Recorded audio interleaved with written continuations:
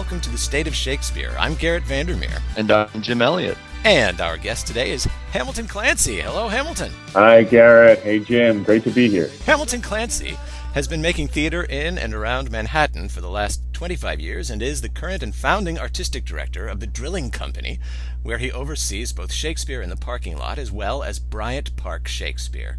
Free Shakespeare in the Parking Lot is now entering its 22nd season in Lower Manhattan, offering full productions of Shakespeare plays in a parking lot on the Lower East Side.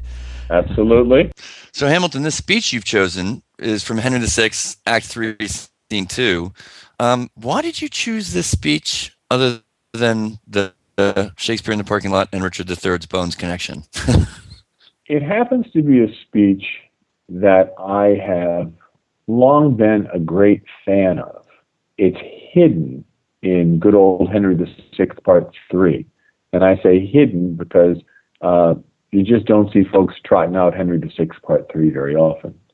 Interestingly, you can, in the Ian McKellen, Richard III, he interestingly took a good part of this particular speech and added it into the very top of the film. And it's not uncommon when people do productions of Richard III that they extract some part of this speech that they weave into the "Now is the winter of our discontent" moment near the beginning of Richard III. But it's not common enough that the speech is not better known.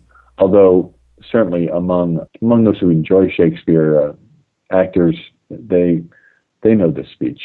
Actors know this speech because it's just one of the greatest. I would put this speech up there with all the greatest speeches. It just doesn't get done as frequently as To Be or Not to Be. This is Hamilton Clancy speaking Gloucester's lines from Henry VI, Part 3, Act 3, Scene 2. Edward will use women honorably.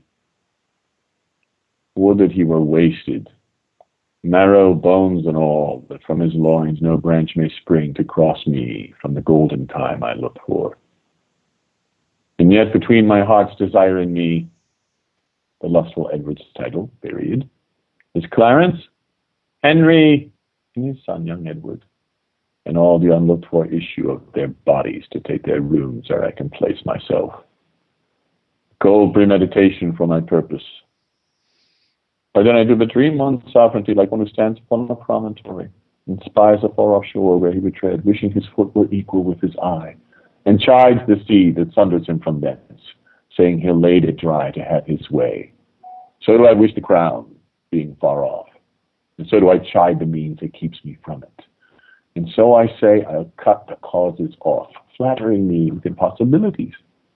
My eye's too quick, my heart o'erweens too much, unless my hand and strength could equal them. Well, say there is no kingdom then for Richard. What other pleasure can the world afford? I'll make my heaven in a lady's lap, and deck my body in gay words and ornaments, and rich sweet ladies with my words and looks.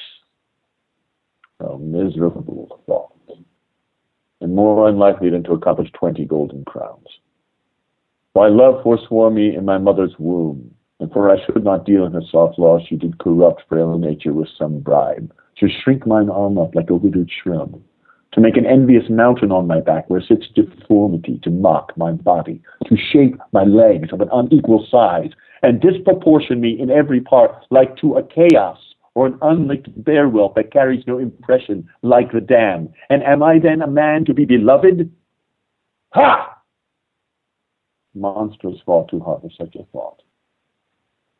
And since this earth affords no joy to me but to command, to check, to o'erbear such as are of a better person than myself, I'll make my heaven to dream upon the crown. And whiles I dream, to account this world but hell, until my misshapen trunk that carries this head be round impaled with a glorious crown. And yet I know not how to get the crown, for many lives stand between me and home, and I like one lost in a thorny wood that rends the thorns and is rent with the thorns, seeking the way and straying from the way, not knowing how to find the open air, but toiling desperately to seek it out, torment myself to catch the English crown. and from that torment I will free myself, or hew my way out with a bloody axe. Why, I can smile, and murders whilst I smile, and cry content that which grieves my heart, and wet my cheeks with artificial tears, and frame my face to all occasions. I'll drown more sailors than the mermaid shall. I'll slay more gazers than the basilisk. I'll slay the orator as well as Nestor, deceive more slyly than Ulysses could, and like a Simon, take another Troy. I can add colors to the chameleon, change shapes with Proteus to advantages, and set the murderous Machiavel to school. Can I do this, and cannot get a crown? Tut. Were it farther off, I'll pluck it down. Thanks. I'm fascinated with some choices you made and the performance of it. In our line 140, it starts with, so do I wish the crown being so far off, and so I chide the means that keeps me from it, and so I say, I'll cut the causes off. You went for it on, I'll cut the causes off. Right. You really dug into that. And then later on in our line 181 on hew my way out with the bloody axe, you echoed that. Well, for me, the character is enraged because he wants to change the situation, but he can't, and he's not sure how. And that anger and that rage, as we've often seen, begins to burst out in individuals who are driven and at the same time tortured. So I actually saw them as sort of mirror moments within the speech. Richard is cursed by fate. He says as much. True. He says that, in fact, love, what's the line? Why love forswore me in my mother's room? She did corrupt, frail nature with some bribe to shrink mine arm up like a withered shrub. So in this case, the love that he was referring to is a god or a deity figure. True. Yes.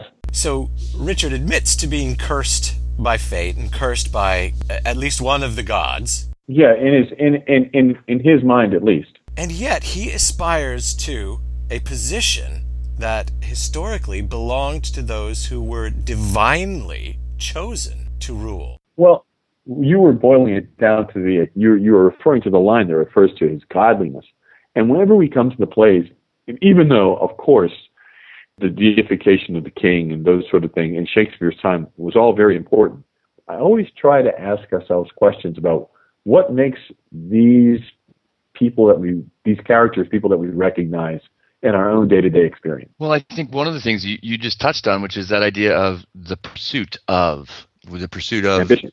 Yeah. Ambition, the pursuit of a girl, the pursuit of a crown, the pursuit of a Yep. job. You Whatever do it happens that, to be. and you're hardwired to pursue. And then you get it, and you're like, okay, now I got it.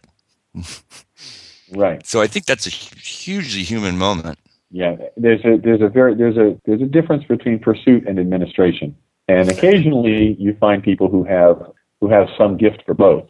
But it's often the case that the hungriest did not prove to be the most able. And the human reality of ambition is a fairly complicated reality to socially deal with, because whenever you're in the midst of someone who's a climber, who wants to step over you in order to get more for themselves, there's a way in which we all kind of think of that as sort of slightly impolite. It's the guy who wants to take the ball at the playground all the time because I want it. And it's slightly uncomfortable. There's this idea that we're sort of brought up with, to be fair.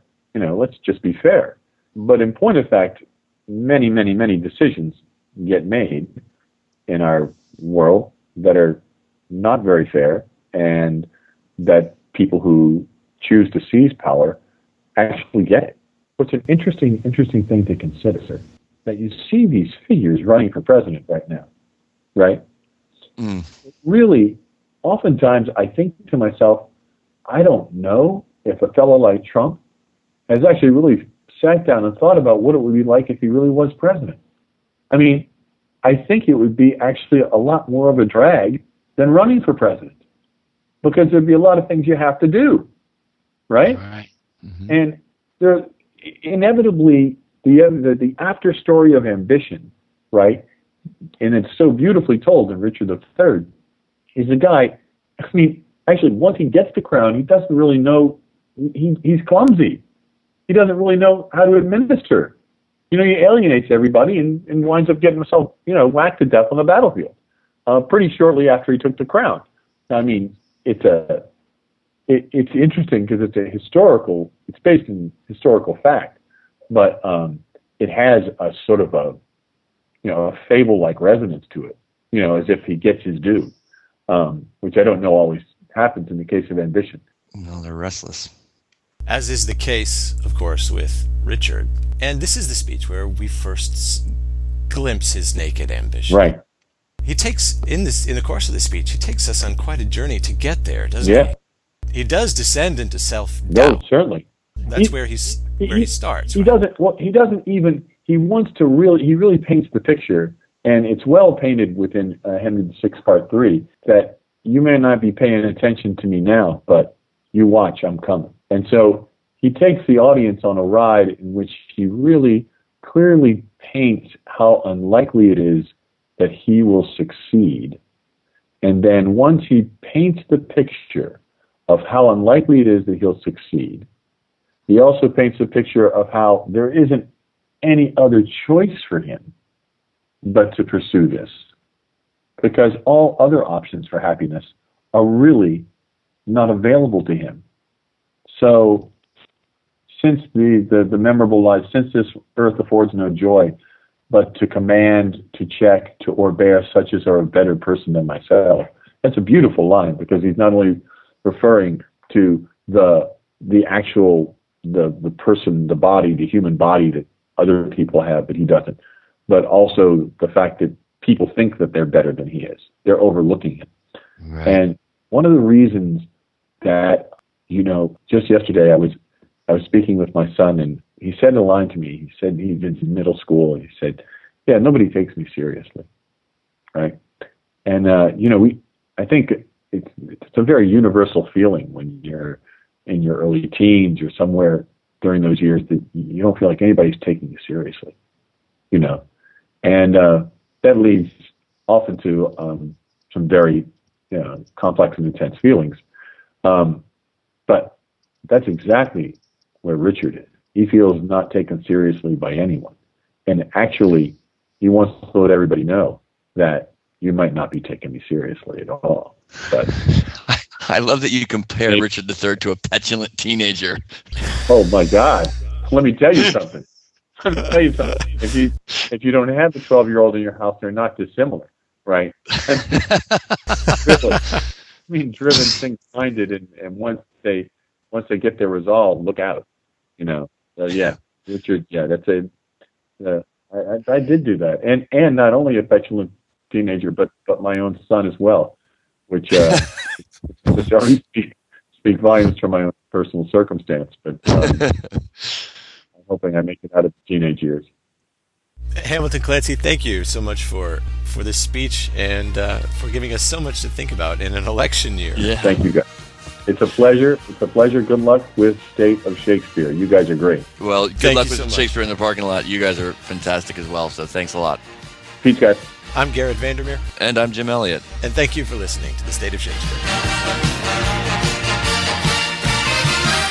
Thanks for joining us for the State of Shakespeare podcast. We invite you to visit stateofshakespeare.com for more episodes, information about each of our guests, and the Shakespeare text you heard on the program, and much more. And we welcome you to join the discussion by liking us on Facebook. That's www.stateofshakespeare.com. Thanks for listening.